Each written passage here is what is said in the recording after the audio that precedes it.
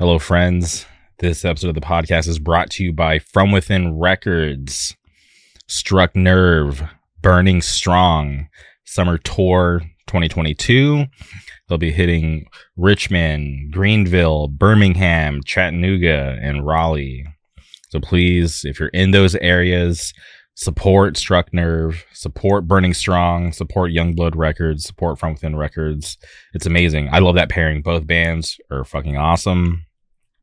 Also, Envision, Magnitude, Almighty Watching, early August. They're doing an awesome weekend. They're hitting up Philly. They're hitting up Hingham. I hope I'm pronouncing that correctly. And Wallingford, which I want to get to one day. Wallingford, Connecticut. So an awesome weekend. Three very amazing bands. So please make sure to support them if you're going to attend any of the shows that weekend. Shout out to Despise. Shout out Northern Unrest. Despise. They got some awesome stuff, which is going to start next week, playing shows with Knock Loose, Choir Boy, Soft Kill. It's amazing. I'm so happy that a lot of bands from the States are finally able to do these international dates, and I'm very, very excited to see that Despise is being able to get some love while they're out there, because they deserve everything. That band is fucking awesome. Shout out to Despise. Also, if you haven't heard the promo tape from Statement of Pride, do yourself a favor, go check that out. That band is awesome, and I can't wait to see them in early August. Breaking news. I'm not sure if I said that publicly, but sorry to everybody, but I will be in Florida in August for Statement of Pride. Also to see Contention too. They're amazing. And Carbonite, Like a Sickness, new song. Please go stream that shit. That band definitely rocks. And if you're not following From Within Records on social media, you might have missed the news about the third installation of the One Scene Unity comp. It is being pushed to September for a very good reason. So, like I said, if you're not following From Within Records on social media, you probably missed that. So right now, go boot up your Twitter, your Instagram, and click that follow button so you can stay up to date on all the breaking news. And like I always say, please support From Within Records because they support us. And if you're looking for high quality merch for your band, for your podcast, for your zine, for your label, for whatever, please go hit up my friends over at Good Fortune Printing out of Wilkes-Barre, Pennsylvania. They do amazing stuff. They just posted some photos of merch they did for Soul Blind and One Step Closer, and it looks so awesome. And I'm very happy to have worked with them in the past, and I'm looking forward to working with them again in the future. We're working on cool stuff. That's all I'll say for now, but please go follow Good Fortune Printing on Instagram at Good Fortune Printing. If you want to get in contact with them to do business, DM them on Instagram or email them, contact@goodfortuneprinting.com. You can thank me later. So please support Good Fortune Printing out of Wilkes-Barre, Pennsylvania. On today's episode, we had to track down our good friend Fred. Plays in a new band called Defective Chain, which I was so high about. I could not stop listening to that demo when it got posted. And to be honest, I have a lot of friends who posted it that day, and I'm like, is this like a hype thing, or is this like the real deal? And I'm gonna be honest, I listened to that demo on repeat, and that's the band that I tell everybody about right now. I'm like, people ask me, what should I be listening to? What's the new hotness in California? It's Defective Chain. And I'm so thankful that Fred was able to take the time to do the podcast, because Fred's about to have a baby. Might have already had the baby by the time this episode gets posted. So congratulations to Fred and his partner to be able to start their family. But I'm very happy that he was able to take time during this, cool and crazy process to do this podcast. So it definitely means a lot to me that he was able to do this. It was fun for me. I'm such a fan of Defective Chain and his other projects. So please, if this, by this point, if you have not heard of Defective Chain, if you're questioning me, what the hell is Defective Chain? Hit pause, head over to Bandcamp, and now Spotify, Apple Music, Tidal, YouTube. Go listen to the demo and then come back. You can thank me later. But please, for everyone who's caught up to speed, strap in. And I hope you all enjoy this conversation, as much as I did. So please, without further ado, welcome Fred to the show.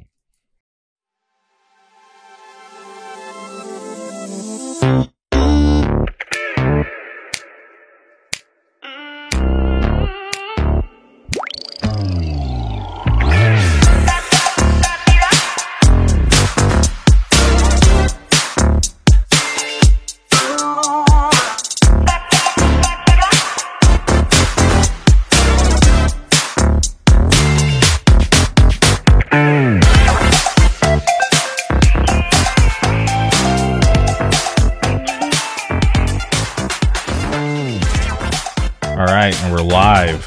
Welcome to the podcast, Fred. How's it going?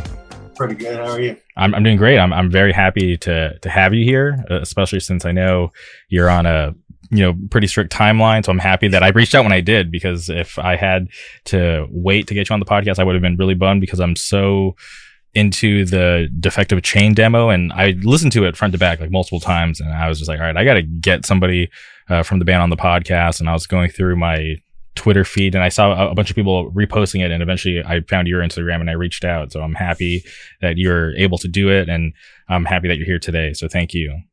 Thanks. I'm glad to be here.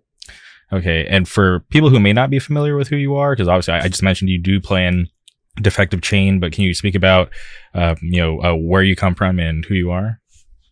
Where I come from? My name's Fred, Fred Avila. Originally from Stockton, California, but I live in Sacramento now. And then, originally from Stockton, spent like 8 or 9 years in Santa Cruz and like San Jose and the Bay Area, and then moved to Sacramento like 4 years ago. Okay. And I've played in a million bands. But yeah, if for anyone who follows you on Twitter, they can see a bunch of the bands that you play in your bio, which is cool. I'm happy to see that you're pretty active in that aspect. But I don't think I've ever talked to anybody on the podcast that's from Stockton, the 209. I'm a huge fan of MMA, and for anyone who watches MMA or who's familiar, they know the name, the Diaz brothers, who rep Stockton like super hard. So I think it's cool that you're from there. I've never been there. I would like to go, just because I'm a huge fan of the Diaz brothers. You're not gonna. I wouldn't recommend it. There's not much going on there.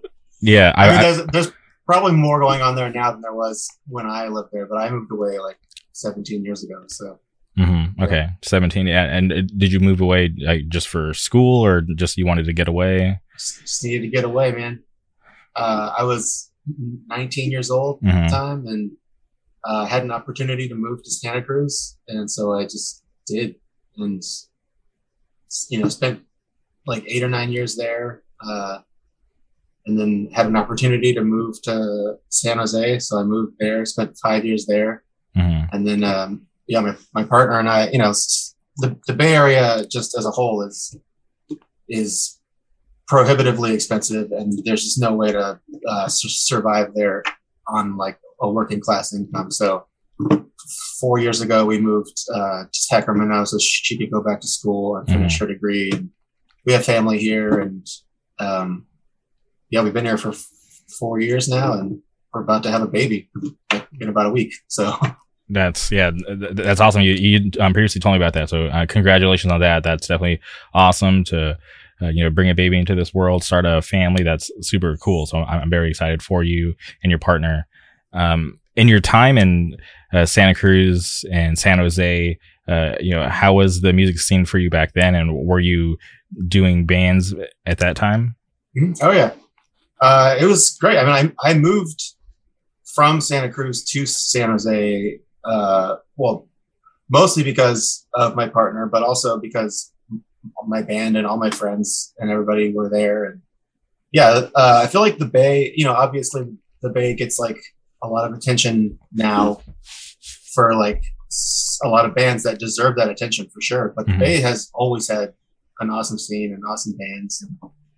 And I'm glad that, the rest of the world is like starting to pay attention to it for the first time in 15 years, it seems like. So 100%. For me growing up and my early years in the hardcore scene, I remember loving bands from your area, and I've talked about them plenty of times, but I just will never not talk about them whenever Northern California gets brought up. But I used to, and I still do, like bands like Lose None, On a Warpath, Hoods back in the day. They're a little different now, but still, you got to pay respect to Hoods and what they did, especially with their record label back in the day, West Coast Worldwide, and sure. even a band like Trash Talk, right? I don't even know if people really realize that they're from up there and they did a lot. And you got to look at their track record and where they're at today. They were like still a pretty huge band. So yeah, for a long time, there's been always good music coming out of Northern California. For sure. I saw the Hoods. Like one of the first shows I ever saw was the Hoods in Stockton. It was like 1999 probably. Mm-hmm. And I didn't know who they were, but they were sick. Damn. I don't, it's a different band entirely now, but yeah. In 1999 they were good. Mm-hmm. 100%. Yeah. And so you obviously got to see them with their original singer. Yeah. Mm-hmm. That's crazy. 1999. Damn. Yeah. I'm old, man. Yeah. That definitely predates me because I started going to shows in 2002. Yeah. Mm-hmm. And how old are you? Because if I'm being honest, I'm looking at you right now. You don't look that old. Well, thanks. I'm 37. Okay. You're not that much older than me. I'm 33 right now. So, okay. So that's I'm not old. I'm just older than most people playing in hardcore bands, probably, Mm-hmm. So, but that's cool for you to still be around and be super active, because a lot of people, and I'm sure you've seen it through your years, people get jaded, drop out, and just want to do other things, which is fine. Do your thing. But I'm happy that you've stuck around for as long as you have. Yeah, me too. Okay. And when you moved to Sacramento, you mentioned that you had family there. Were you like super familiar with the area, or was this going to be like a new thing for you and your partner at the time? We were a little familiar with it. I mean, Stockton's only like an hour south of here. Mm-hmm. So as a kid, I definitely came here a lot for things. But back then, I mean, California just as a whole has changed so much over those years. Sacramento is very different now than it was then. It's definitely, there's a lot more to do here. There's a lot more gentrification, unfortunately. But yeah, I mean, it was definitely a new thing. We were moving to a new city and doing a new thing and hoping that we could make it work. And it's working so far. So, yeah. Yeah, that's cool. I'm definitely happy to hear that you guys are able to make it work. To me, it's always definitely nerve-wracking to pick up and move to a whole new city, especially, it's not that far away, but you'd be surprised at how different the world is just, an hour in the opposite direction. Yeah. I think the hardest part at first was that, we have some family here, like a little bit, but all of our friends are in the Bay still, or were. And so, yeah, it was definitely weird to come here and not really know anybody and have to make new friends. Fortunately, a lot of our friends from the Bay have moved here. Mm-hmm. People who are from around here have moved, have moved back here. And I've made some new friends. 2 of the guys in Defective Chain are people who I didn't know, 8 months ago. So yeah. Oh, cool. Wow. Okay. Dang. So they're like really new friends. Definitely. Yeah. Okay. Yeah. That's cool, because you never know where life's going to take you. So I always like to, seize opportunities, especially meeting new people. I'm definitely a little wary about meeting new people, especially like this late in life, because I feel like I have like a pretty solid, group of friends locally and across the world. Just being able to maintain these relationships over time, and I feel like that's like the true test of a friendship is you get to know these people and go get through different experiences over time, and you eventually find out if you really like them or not. But I think it's really cool that you're able to move somewhere new and actually meet cool people, and especially start something like a band like Defective Chain with these new people and do cool shit, because like I said before, I really do enjoy that band a lot. When we first moved here, I was going driving from SAC to San Francisco for band practice once a week for Primal Right practice, and it was a killer, man. Like, I don't recommend that to Yeah, it's someone like me who hates driving. I just wouldn't want to do that. I used to commute to work. There's a weird time in my life where I was in transition from moving from one place to another, and I was commuting from Palm Springs to Orange County and back. I did it for maybe like 2 weeks. Like, mentally, I was like, I could do this, no problem. I'll throw on a podcast each way. The drive won't be anything. But after working like a long shift and having to hop in the car and hope to beat traffic just to get home to get enough sleep to make it to the next day, I was like, I was over it so fast. I was like, I can't fucking do this. On top of we're talking about like gas prices from like a couple of years ago, so it's nothing like it is today. But I was just like, still, this is pretty expensive to spend that much gas. You got to think about working 5 days a week, driving round trip had to been like almost like 400 plus miles a day. So it was just wow. Yeah, it got old really fast, and I was like, all right. I was like, I thought I could do this, but once I'm in it, I'm like, I definitely can't do it. I got to figure out a whole new situation. And luckily, I was able to make it work, and I ended that as fast as I could because it was exhausting. I can't imagine. I applied for a job last year. I applied for a job that would have required me to drive to San Francisco 2 days a week, and I didn't get the job. But I think it's probably for the best. Yeah, I currently work like 10 minutes from home, so it's nice to just be able to get there and back super fast, and especially having a kid soon. Be close to home. Yeah, man, I seriously hate. Luckily, yeah, and fortunate for me, like right now where I live like 10 minutes from work, and that's because I work like really early because there's like no traffic, so I can get there like pretty fast. So it's like pretty easy. But I'm moving at the end of the year, which I've talked about before. So it's gonna take me like maybe a little longer to get to work, but it's okay. But I can't do those commutes from multiple hour drives every day for work because it's just work is work, whatever. But I just don't want to add having to drive that far that early every day. It's rough. No one should. But I'm curious, since you brought it up, Primal Right, I feel like it's gone kind of quiet over there. Are you guys still a band? Are things just kind of cooking behind the scenes? Because I see the Twitter still active. Obviously, cool that is it. Yeah, go check the Twitter. But I'm active. But it's cool that I'm promoting all the stuff tied to the other members. So it's awesome to see that somebody is still there. Working on it. But I'm just curious as far as like music or shows or anything, like what's going on, because it just seems like it's been a long time. Yeah, I mean, technically Primal Right hasn't broken up, but we've all changed so much since I think we last played in like 2019, and since then two of the guys in the band have had kids. I'm about to have a kid. Our drummer moved to Seattle.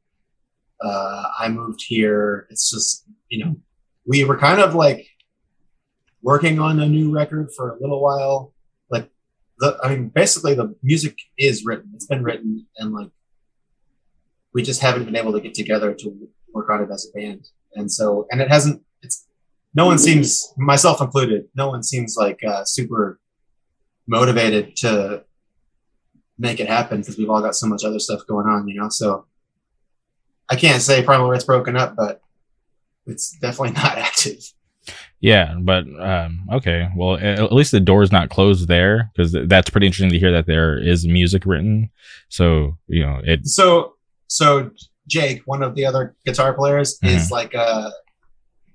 he's like a savant when it comes to creation. He's got whole like concepts for records and demos for records like written and recorded, and he's just waiting on a band to like get together and hash all that out, So he's just constantly, I don't know how he does it, but he's constantly just cranking out like new songs and ideas.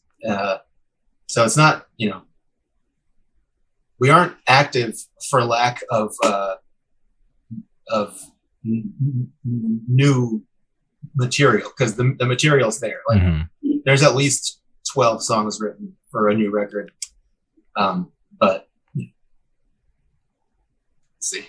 All right, yeah. I guess only time will tell, but it's cool because Primal Ride, people know that band, because you guys have done a lot. So it would be kind of sad to just let it go away. But like I said, I'm happy that the door is not completely closed. And like I said, go check the Twitter. Somebody's there keeping it. Somebody's there keeping it active. For all those followers to kind of let people know, like, yo, it's still moving in some special way. But hopefully sooner than later, all of you can figure that out and get some new stuff out, because I'm sure a lot of people who are still fans of that band would love to hear the new stuff. Okay. And just looking at your bio on Twitter, I'm just curious, as far as like all the other bands, no social media for them? Unurnment and Abysmalist have Instagrams. But no, that's it. Yeah. Okay. And obviously, is there like a specific reason for that? Because obviously, majority of people are on social media. That's a great place and great tool to help promote the band and push all the new stuff. So I'm just curious, as far as like why you wouldn't do that for the other bands. Well, I don't have time for it, honestly. Like I made an Instagram for Unurnment, which is my solo death metal project. I made that because it's not a real band, and at least having that thing on the internet made it like a thing that I could put some energy into, rather than just like making music and then that's it. But I kind of hate social media, just like trying to like use it. Like I don't really use social media that often, nor do I have the patience for it. And so all the Instagram pages for bands that I run are pretty inactive. It's not, it's there with information. If you want to look up Abysmalist or Unurnment, you'll see that we have Instagram, and there's plenty of like information there about like the records and like where you can get them and all that. But it's not really something that I'm like engaging with on a day-to-day basis. Okay. I wish I had a better reason. It's just that I don't really have time for it. No, I totally get it. If I just have like my personal stuff, and that's like what I tie like all like the podcast stuff to, just because I didn't want to have to create something separate. Because from the beginning, like all my friends who are not experts, by the way, were trying to tell me on how I should do what I was doing in the very beginning. But I'm like, I don't even know where this is going or if this is going to be a thing. So I'm not trying to create a whole new, community. And I don't care to, like, I don't want to have to come up with something like witty or creative as far as like for the name for the podcast, for what I was doing.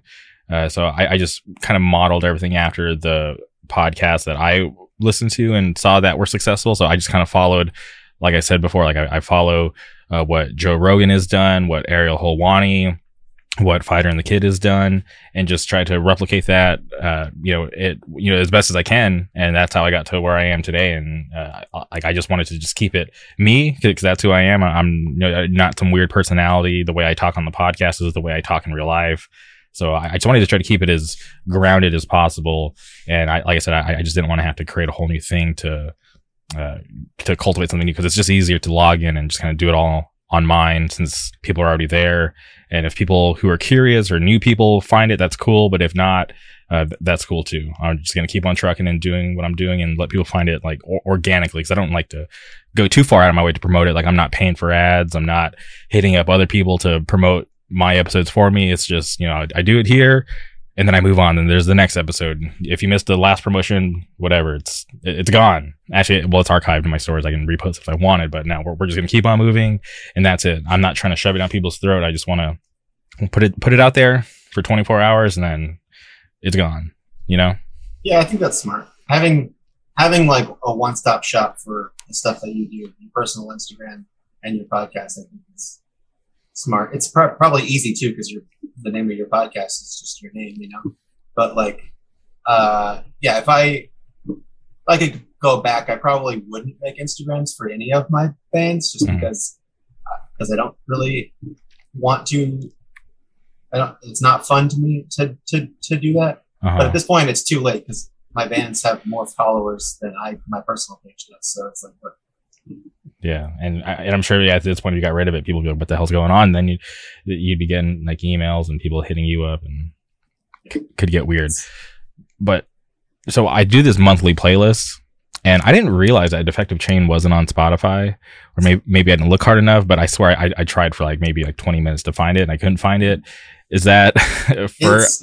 That's not by choice. It's coming soon. I've just been so busy like getting ready for the baby and everything that we put it on Bandcamp like a month ago, and it was supposed to go on streaming services tomorrow. I don't think it's going to make it tomorrow because there's some weird stuff with like the metadata that I have to take care of. But it's coming soon. Okay. Because I was under the assumption that you guys were like anti Spotify, Apple Music, but I'm happy to hear because I like I said, I was trying to get you guys or put you guys on my playlist because that's like some new music that I wanted to tell people about it. Or tell more people about it. Because seriously, anytime anybody's like, "What's going on in California? What's the new band I should check out?" Like, I tell everybody, listen to Defective Chain. Cool shit coming out of Sacramento. Like, Thank Me Later. They're an awesome band. So I literally have told so many people to go check out your band because like that demo, I'm telling you, it's really good stuff. Thank you. But I'll get you on the playlist when it gets up. So no, we're definitely not anti-streaming. If anything, I'm all for streaming. I want Spotify to make as much money off of music as they can because I'm not going to make it. So. Okay. Yeah, I love the streaming services. If I'm being honest, I like back in the day, I thought streaming services were stupid. I was like, nobody's ever going to want to pay to not have it because we all used to have iPods or a lot of us used to have iPods, Zunes, whatever, and it was always like I have to have every music hitting all the blog spots, buying stuff digitally to get it on your computer and have it organized on a hard drive. And then I remember that hard drive that I had crashed, and there was like old shit that I love that like I ask people about to this day and nobody knows like where it is or how I can even get it. So I'm just like, that's it. I guess I got to chalk it up as a loss, and maybe I should have had better security or backups of backups.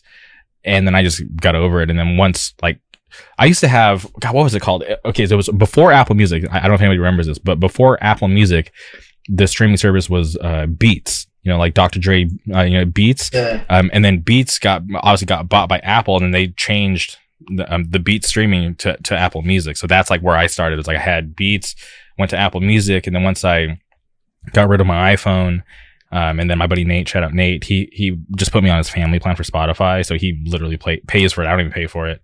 And I just have had Spotify ever since. And I found no diss to Apple Music, but I found to enjoy Spotify more.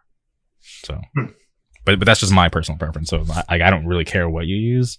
Shout out to all my, listeners on Apple Podcasts, because I do see the analytics and there are people there. So shout out to everybody who's over there. I still appreciate you. Spotify is the only one that I've ever used. I don't, it was just, I was like, oh, Spotify, I'll try that out. That was like, 9 years ago. So. Yeah, geez, it has been a long time.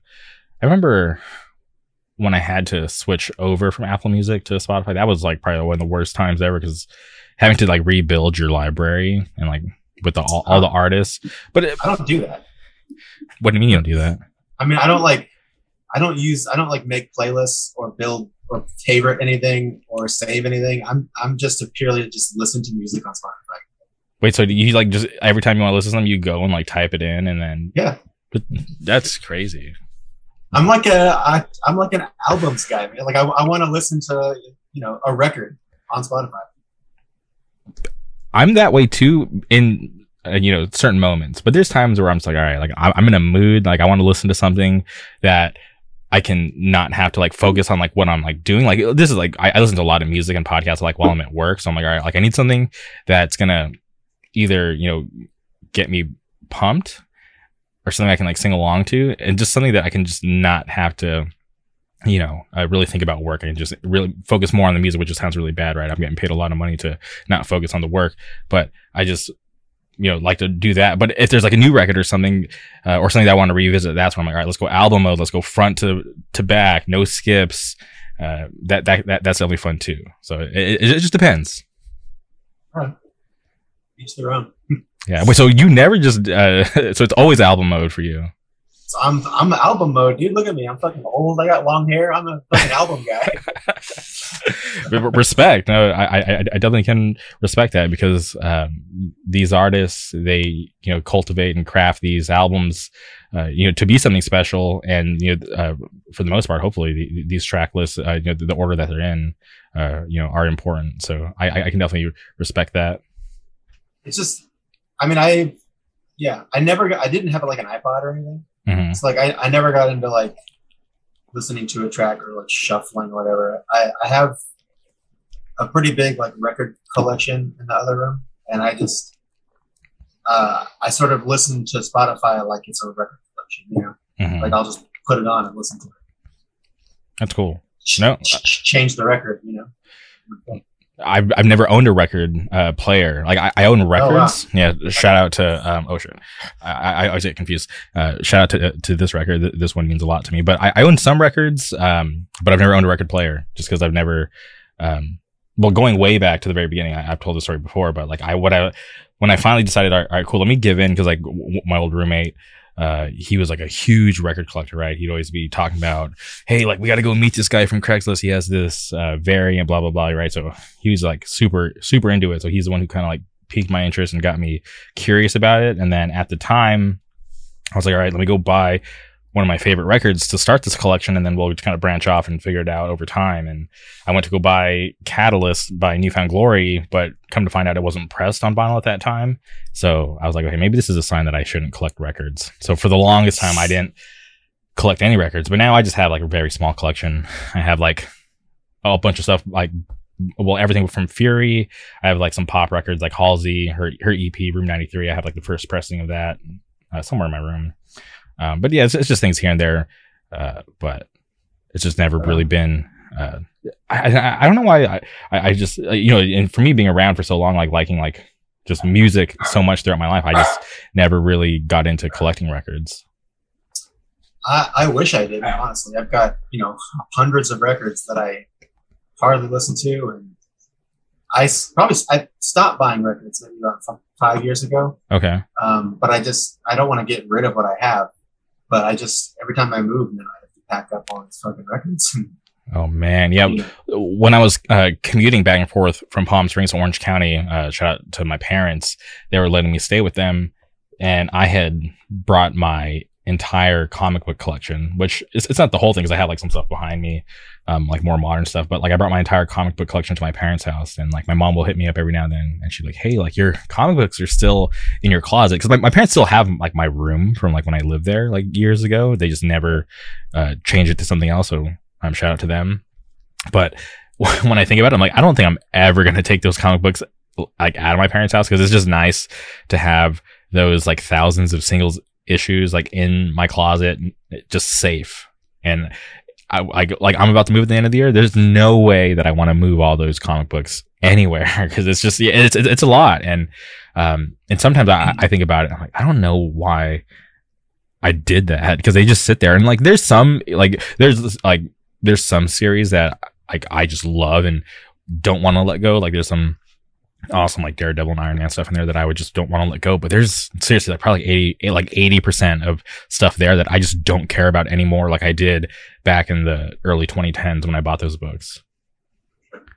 I have a similar thing. I have a bunch of crap at my mom's house, a bunch of crap at my dad's house. And every time my dad comes over, he'll like bring something. Oh, you know that this is at the house? And I'm like, yeah, I left it there. Like, and he's like, well, what should I do with it? And I'm like, I guess leave it here. And so like, I just have random crap now. Like, it's fucking.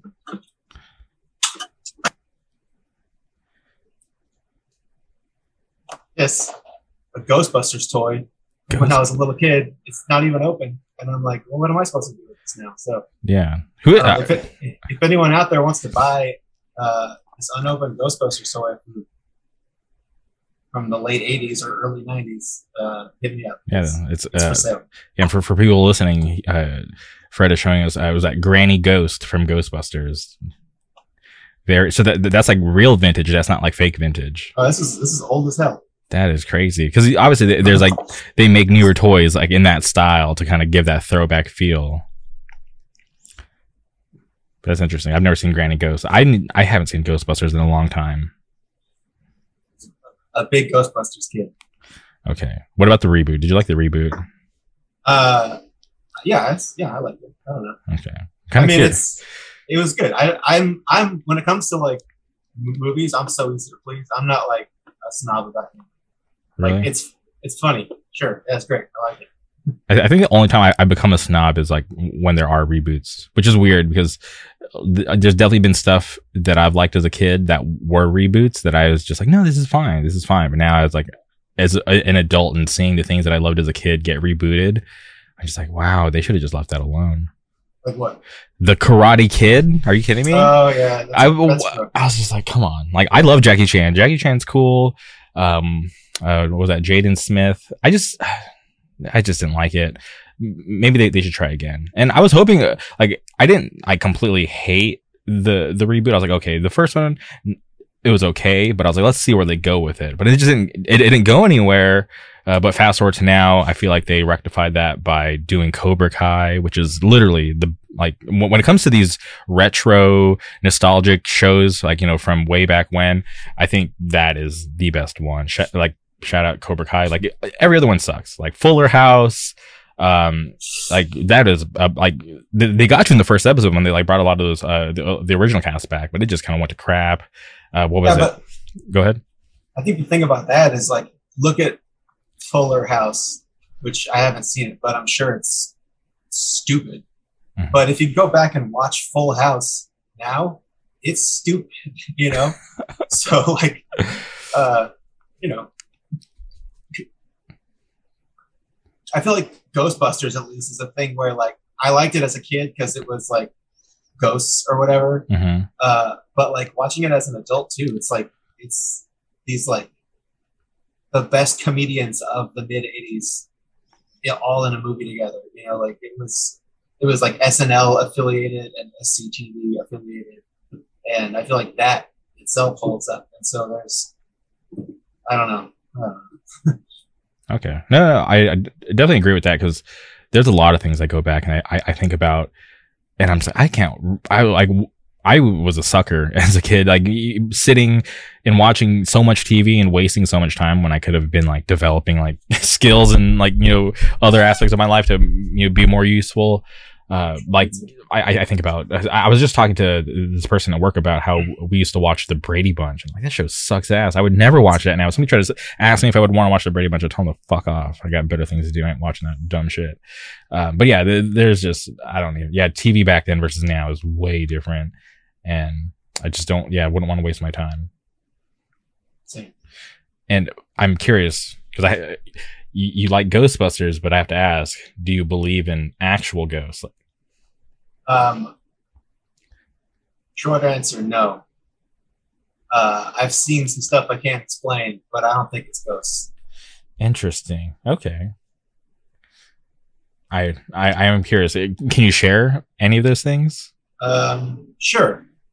When I was a little kid, I would go to my aunt would watch me like pretty often, mm-hmm. and in her house she had this like long hallway that split in like T.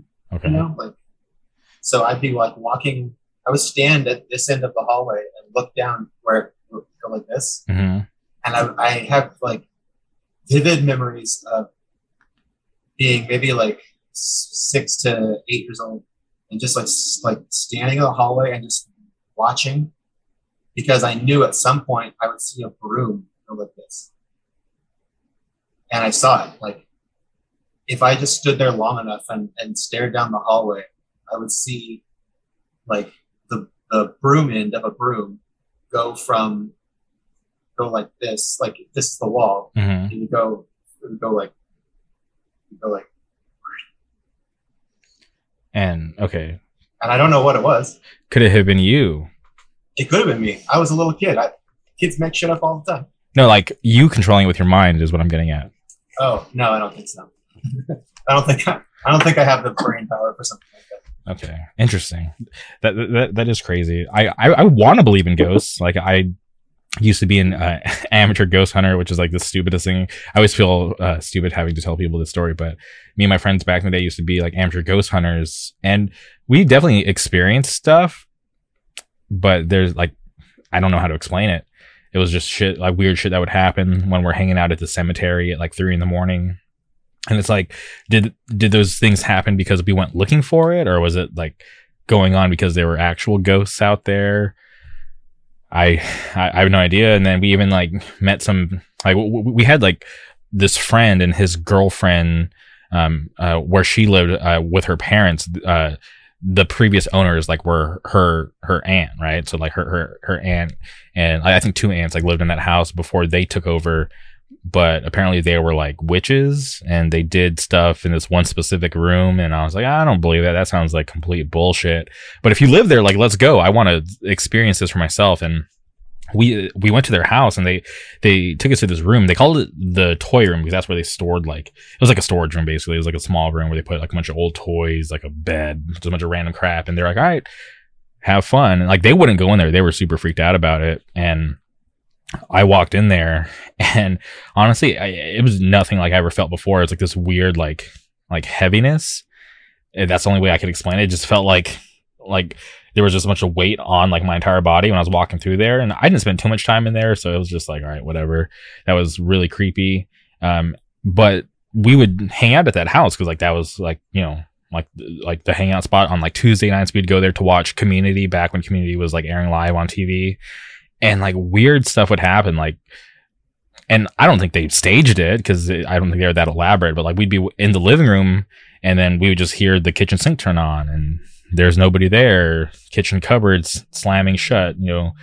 And then there was one time, which I didn't experience it, but my buddy Andrew, he was sitting on this couch. And we're just watching the TV show, like just like normal. And this guy jumps out of the couch, like something's attacking him, and he's like freaking out. And we're like, "What the hell are you doing, dude?" And he was like, "You don't see that old guy down the hallway?" And I thought he was acting, but his heart was like seriously about to. I was like, it felt like it was beating like almost out of his chest because he was like, "Feel my heart rate. I'm not fucking lying." And he was like freaked out because he saw some old creepy dude down the hallway that nobody saw. And the girl who actually lived there, her name was Michelle. She was like, "Oh, you probably saw my grandpa because I see him every now and then." And I'm like, "What do you mean you see him every now and then? That's fucking weird. Like, how are you just so casually?"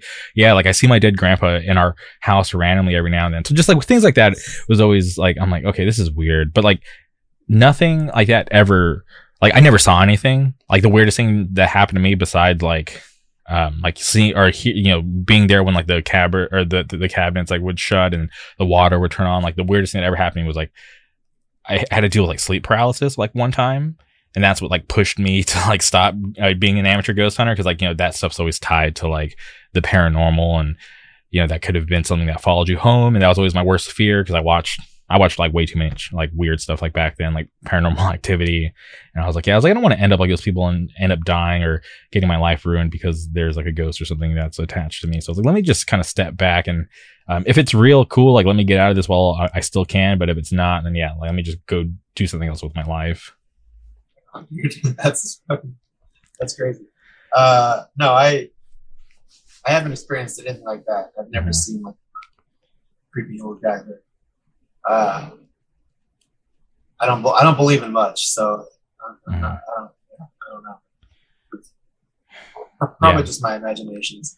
Yeah, and honestly, to this day, like I spend a lot of time on TikTok, so I'm like going through like you know my For You page on TikTok, and like there'll be these like ghost hunter pages that'll pop up, and they're doing like live streams of them going through the haunted house, and you never see anything. It's always like people in the comments like you know trolling, like there's something in the corner, blah blah blah. But like nothing ever happens. I waste like 30 minutes of my life watching this person walk through this dark house with a shitty camera, and I'm like, okay, I hope to see something, but you never see anything. So that's my take. I guess I'm like a jaded ghost believer. I don't know. Jaded ghost hunter. Yeah, I definitely wouldn't do it again. Just going through that stuff, and it's just weird. I don't want to do it anymore. I just have more fun from like the outside looking in. Sure. So, okay. I'll just watch Ghostbusters. Yeah, maybe that's what I should do. I should go back, have a little more fun with it, and stop watching these serious horror movies, and just have a little more fun. Enjoy life a little more. Stop being so fearful of the unknown. Okay, so I want to get to get more into Defective Chain. Obviously, like we've talked about a little bit. You mentioned earlier that you met those two friends 8 months ago, but I want to take it back to the very beginning of the band. Like, whose idea was it to start the band, and like, how did you guys all come together to actually form Defective Chain? So it started with my friend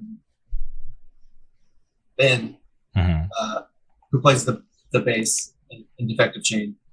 He grew up in this area, and he lived in the Bay for a long time. And that's how we met, from playing in bands in the Bay. But a little bit after I moved here, he moved back to this area. He bought a house, and he hit me up, and he's like, "Hey, I'm in Stack now. We should jam sometime." And so we kind of had these like loose plans to do an Abused cover set for Halloween last year. So like last summer, we kind of started like I listened to the Abused record, and like I figured out how to play all the songs, and then like me and him would meet up, and I would teach him the songs, and we're trying to do this cover band for Halloween with some other people, and it wasn't really working out, and so we decided not to do that. But Ben and I still wanted to play music together.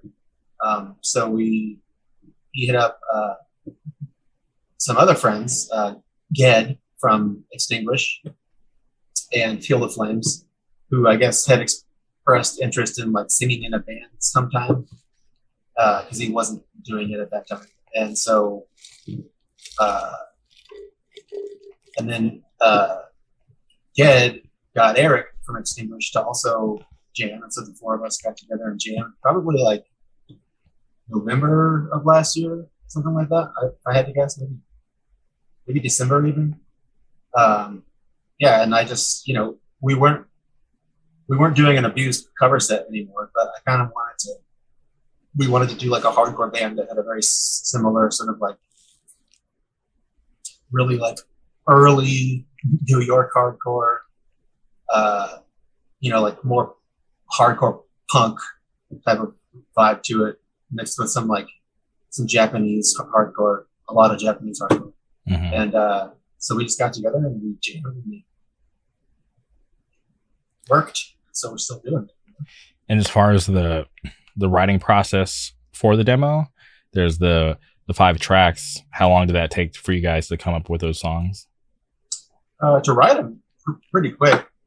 We we only jam once every like week or two usually. So it's, if we were really trying to get it done, we could have cranked the thing out probably really fast. But we took our time with it, and like I've got other band stuff going on. We all have other projects that are doing things concurrently. So just kind of the only reason it took so long to get a demo out was scheduling. We even once we started recording the demo, getting it like beginning to end, the recording took maybe like 2 months just because of scheduling. So. And you're the one who recorded the demo, right? Mm-hmm. Yeah. And did you want it to take that long, or? No, I never wanted to take that long. I'm notoriously slow when it comes to my own music. I record like other bands too, for money. And I can usually crank that up pretty fast. Like I can have a band like meet up in the practice space and we'll record everything in a day, and then get them a mix in a week or whatever. And I wish I could do that with my own stuff, but I kind of can't. I don't know what's wrong with me, but everything I've ever recorded for my own bands has taken way too long. So. And do you think because you know that it is your own and you can kind of mess with the timeline and there's not like other people, well, there are other people, but I'm talking about like outside parties like waiting for you? The outside party actually helps. Like for Unurmment, which is my like solo death metal project, there's nobody else there. There's nobody to say like, okay, that's good enough, And so that band especially, it can just take me, I don't know how long it took to record that last record, but like I worked on it for over a year, and it's a 15-minute record, which is absurd. But playing in bands with other people, and even though like the other members of my band aren't like, oh, you got to get this done. Like no one's like, pushing me to get it done, but just knowing that there's these people depending on me to get it done sort of like motivates me to get it done as fast. So 2 months really isn't that bad for me. Yeah, looking at that whole year for a 15-minute record, that's insane. So too.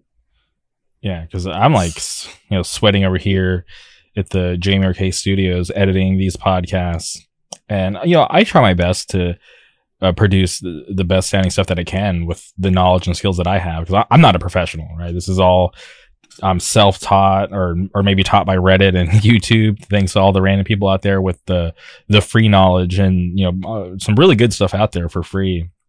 So I just try to do what I can, but sometimes I find myself just sitting here sweating like, this is fucking annoying. Like having to learn like how to do new stuff, like learning how to just work the basics of like Adobe Premiere by myself when I had no knowledge of how to do anything. I was just like, I wanted to give up, but I knew that I couldn't, because I as much as I want to outsource stuff to people, I just haven't met the right people that I can trust to do it.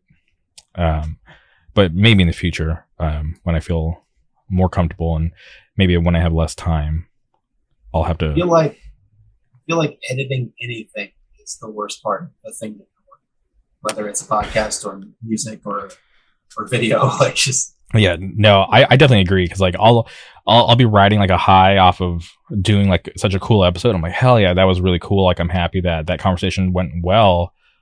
But then like the sinking feelings like sets in. I'm like, fuck, I actually have to go back and now I have to edit it. I have to create all these things, and it's just like, okay, that was fun, but now I'm just kind of like, this sucks.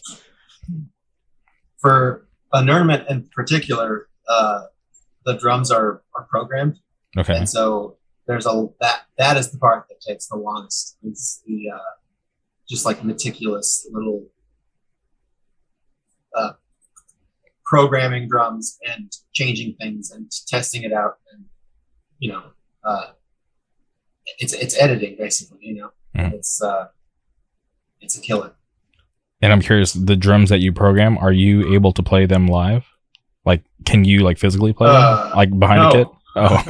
I mean, I can play drums, and I'm not terrible, but I can't like do any of like the gravity blasting or any crazy like crazy technical drum stuff. Mm-hmm. When I see those kind of drummers live, I'm like, how do they even last a full set? That stuff just seems so exhausting. It's because they're not hitting that hard. That's the secret? I think it's the secret. Okay. I don't know either, because I'm not like even when it comes to playing instruments, I'm not talented at all when it comes to that. So when I look at people playing stuff live, it's just like, magic to me. I'm just like, that looks and sounds very cool. I wonder how they're doing it. I wish I could do it. It would probably save me a lot of time. Yeah. And for the solo project, have you ever thought about, like, is there ever any thought about doing any of that stuff live? Yeah, I've considered it.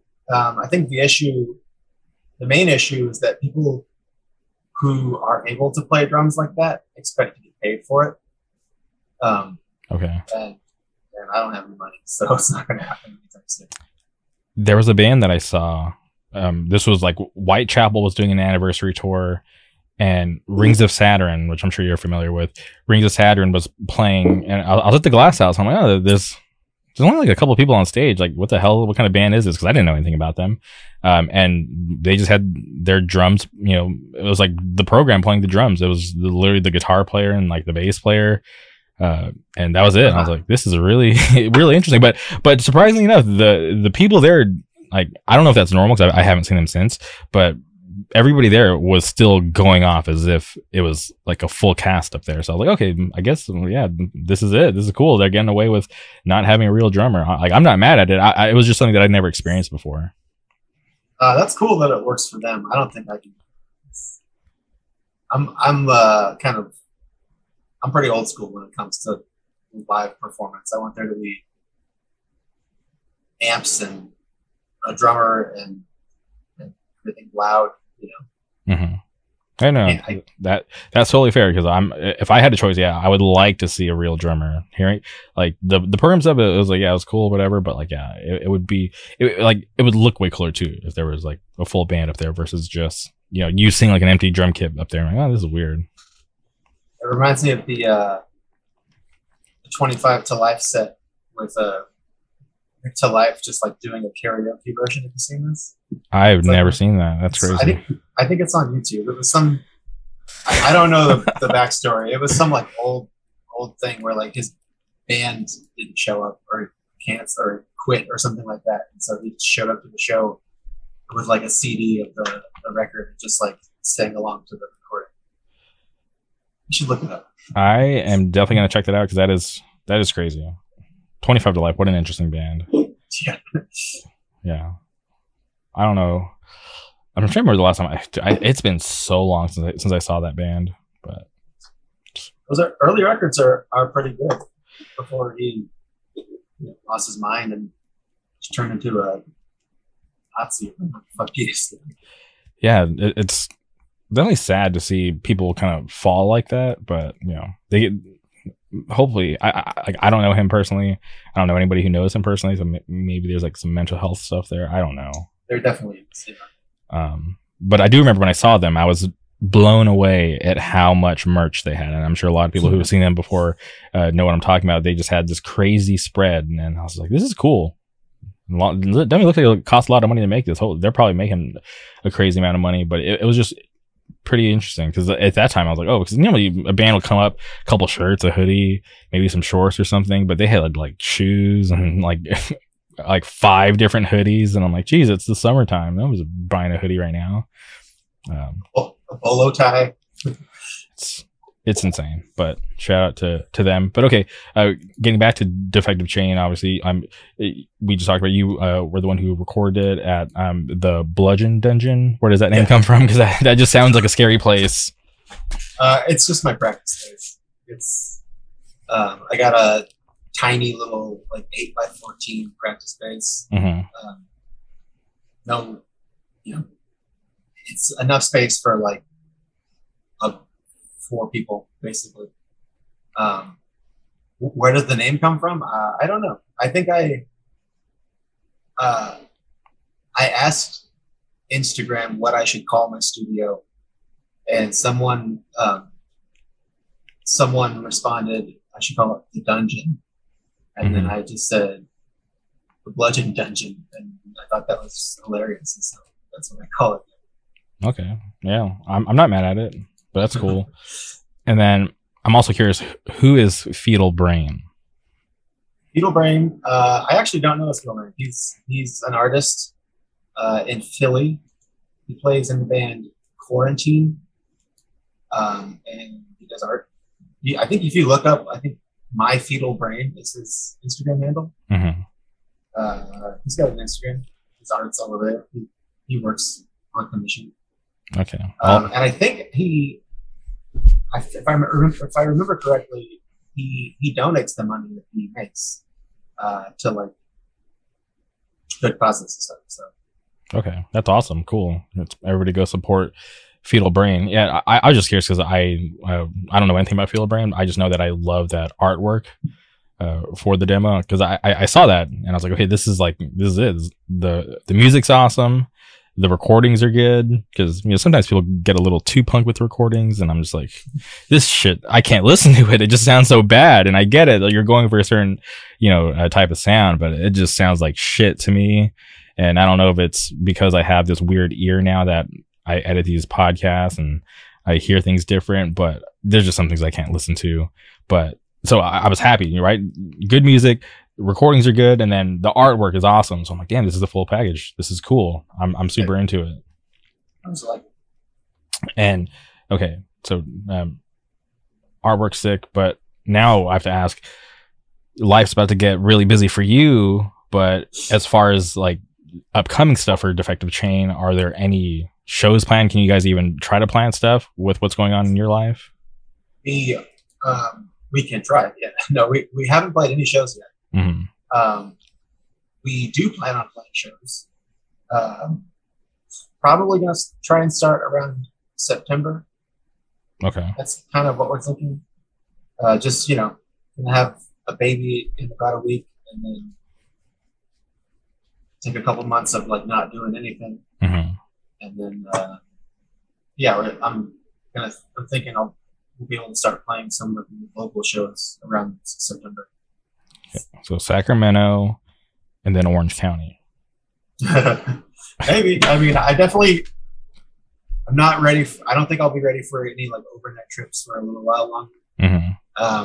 And my days of like going on tour for a month are probably over at this point. But for sure, we're gonna play some shows. I'd say that. Bring the baby. Bring the baby. Bring the baby. Come overnight. I just want to see, because obviously, like, I'm in the same boat too. Like, it's hard for me to get out during the week and stuff. And if I'm going to drive somewhere far, I definitely have to plan it, because I got I have things planned out like months in advance, and I got people reaching out to me wanting to do something. I'm like, dude, I got shit going on, dude. Like, that's not how it works. So I totally get it from your aspect, but I'm just, I want to be there. I want to see you guys live at some point. It'll happen. I'm sure we'll play. I mean, might not be for a year, but we might make it to Southern California. All right. Whenever you're down, let me book your Orange County show. This is becoming fun. I booked breaking news. I booked my second show. Hopefully that goes well. Please everybody come out and support Thursday, June 30th at Program, Shackled, Law, Power, Major Pain. But yeah, I'm starting to do it a little more. Don't hit me up asking to book your band, please. But thank you to everybody who has who's accepted my offers for playing these shows that I'm booking. I appreciate all of you. But I'm just taking it, step by step. But like I said, I would like to, have a hand in booking Defective Chain in Orange County whenever that opportunity arises. I'll let you know. Thank you. Okay. And as far as having a baby, like, are you ready? Or like, because I've never had a baby, so I'm just curious, like, what it's like for you, like, what's going through your mind. I haven't either. Okay. At this point, but I think we're as ready as we can be. We got a bassinet and a car seat. Okay. And like, are you reading like are there like baby? Because like I said, I don't know anything about this. Like, if whenever I have a baby, I'm gonna have to go to like YouTube or something, hit up Reddit or TikTok or something, try to figure out like, how the hell do I raise a baby? My wife is really into the YouTube, like what to expect when. Mm-hmm. And I watched that with her. I have a book. I've skimmed through it. I don't know. I think there's only so much preparing you can do. Like, I know that in a week my life is going to change so drastically, and my priorities are going to change so drastically. But it's impossible for me to see what that would be like yet. So. And are you like, is there like a set time for when the baby is supposed to show up, and or are you like waiting? Like, okay, I know it's this time frame, but I might have to drop. We're still unsure, but I think it is going to be a schedule. Okay. Yeah, interesting. Okay. And see, and I just have like a million questions. Was there like one of those funny like gender reveal parties? Hell no. Those things are so weird. And like, and this is a real diss, because I don't know anybody who would want to do anything like that. That just like, and I watch all the videos where they've gone good, where they've gone bad. But I'm just like, when I have a baby, I don't want to do that. That seems stupid. It is stupid. we hesitated to even tell our families the sex of the baby because we didn't want them to get us a bunch of like hyper gendered things or whatever, you know. Yeah. But obviously, you can't know that information and keep it from your parents for too long. So yeah, we're having a girl. A girl, okay, awesome. A girl, yeah. I don't know anything about kids. I'm clueless, but I'm so fascinated, right? Because I feel like at some point, like my knowledge is very minimal, but at some point I'm gonna have to start soaking up that knowledge. So whenever the baby's here, I gotta step up and be a good dad. Best way to learn is to do it. All right. I'm about to go to the coffee shop after this. I'm gonna go not meet. I've already met her. The love of my life. She's working, hopefully. And then I just let her know, hey, I just talked to Fred from Defective Chain. He's having a baby. He said I need to step up. We need to step up. He said we should have a baby. We got to step up and have a baby right now before I continue this life with no knowledge about babies. So we need to learn right now. I don't want to. I should probably stop talking. I'm going to go into too much detail, but yeah, that's cool. I'm very excited for you to be able to have this experience because it's definitely something special, and I'm very happy for you and your partner. Thank you. Okay, and as far as the other bands, like, I know. At least one of them is signed because I haven't had a chance to check out all the other stuff you're doing. But like, where did they fall in like the priority list? Like, as far as like being active, shows, anything like that? I would say they're all equal. Mm-hmm. Good answer. The ones that are active, right? So, Defective Chain is the most active because we just put out a demo and it's a real band and we all live in the same area, so we practice. Abysmalist is a death metal band that I'm in with two other people. The drummer from Primal Right, who moved to Seattle, is in that band. And Bailey from Scowls. And we are also a real band, but obviously we all live in different cities and they're all pretty far away from each other. So we put an album out this past April, and we were supposed to do like a record release weekend, Easter weekend, and then ended up having to get canceled because of COVID. Someone in our band got COVID. I remember that. Okay. A bummer. Yeah. Wow. Okay. See, I'm like new to Abysmalist, and I remember going through the Instagram. Oh yeah, I guess they did an Easter thing, but then so it didn't happen. Got it. And then I'm now all these other like memories are like getting tied to it, and I'm just like, geez, okay, this is all making sense now. Interesting. It was supposed to be our first show in 2 years, and the first show I played in 2 years. Mm-hmm. And yeah, it got canceled. Which I mean, we hope to reschedule it, but it's kind of hard to schedule anything right now. So just because of the baby.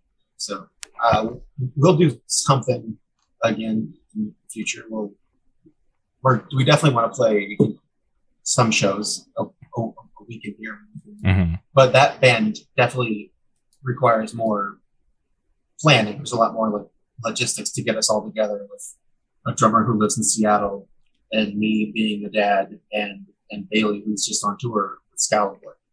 That band's nonstop. Yeah. Shout out Scowl. They're doing amazing stuff. I'm so happy for that band. Everybody in that band's awesome. But yeah, they're super sick. But for you guys being signed to Maggot Stomp, which I think is such a cool name for a record label. But I'm just curious how you guys linked up with them.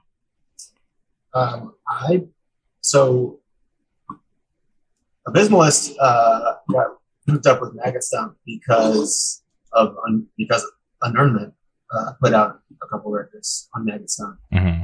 And what happened there was I made the Unurnment the demo, and I just put it on Bandcamp, and this was like 2019, And then the next day, there was a message from Scott from Magatsong just saying, "Hey, if you need help to put this like on tape, like, let me know."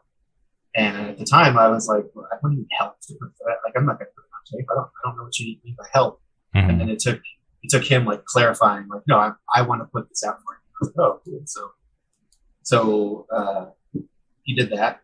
He put out the demo on tape, and then he did a CD version of that demo. And then he asked if he could put out the next Unreal record, and he did. That came out September of 2020. And then I just hit him up after Minimalist was done with our album. I was like, "Hey, we'll do this," and he was like, "Yeah, sure." And so he did. That's awesome. I definitely like that story. That's cool because like I'm not like super familiar with everyone on that label, but there's like a few bands. Like I have a buddy who plays in that band Body Box out of Florida, which I think they're super sick. So good. Yeah, so it's pretty cool. And I know like obviously like 200 Stab Wounds very involved and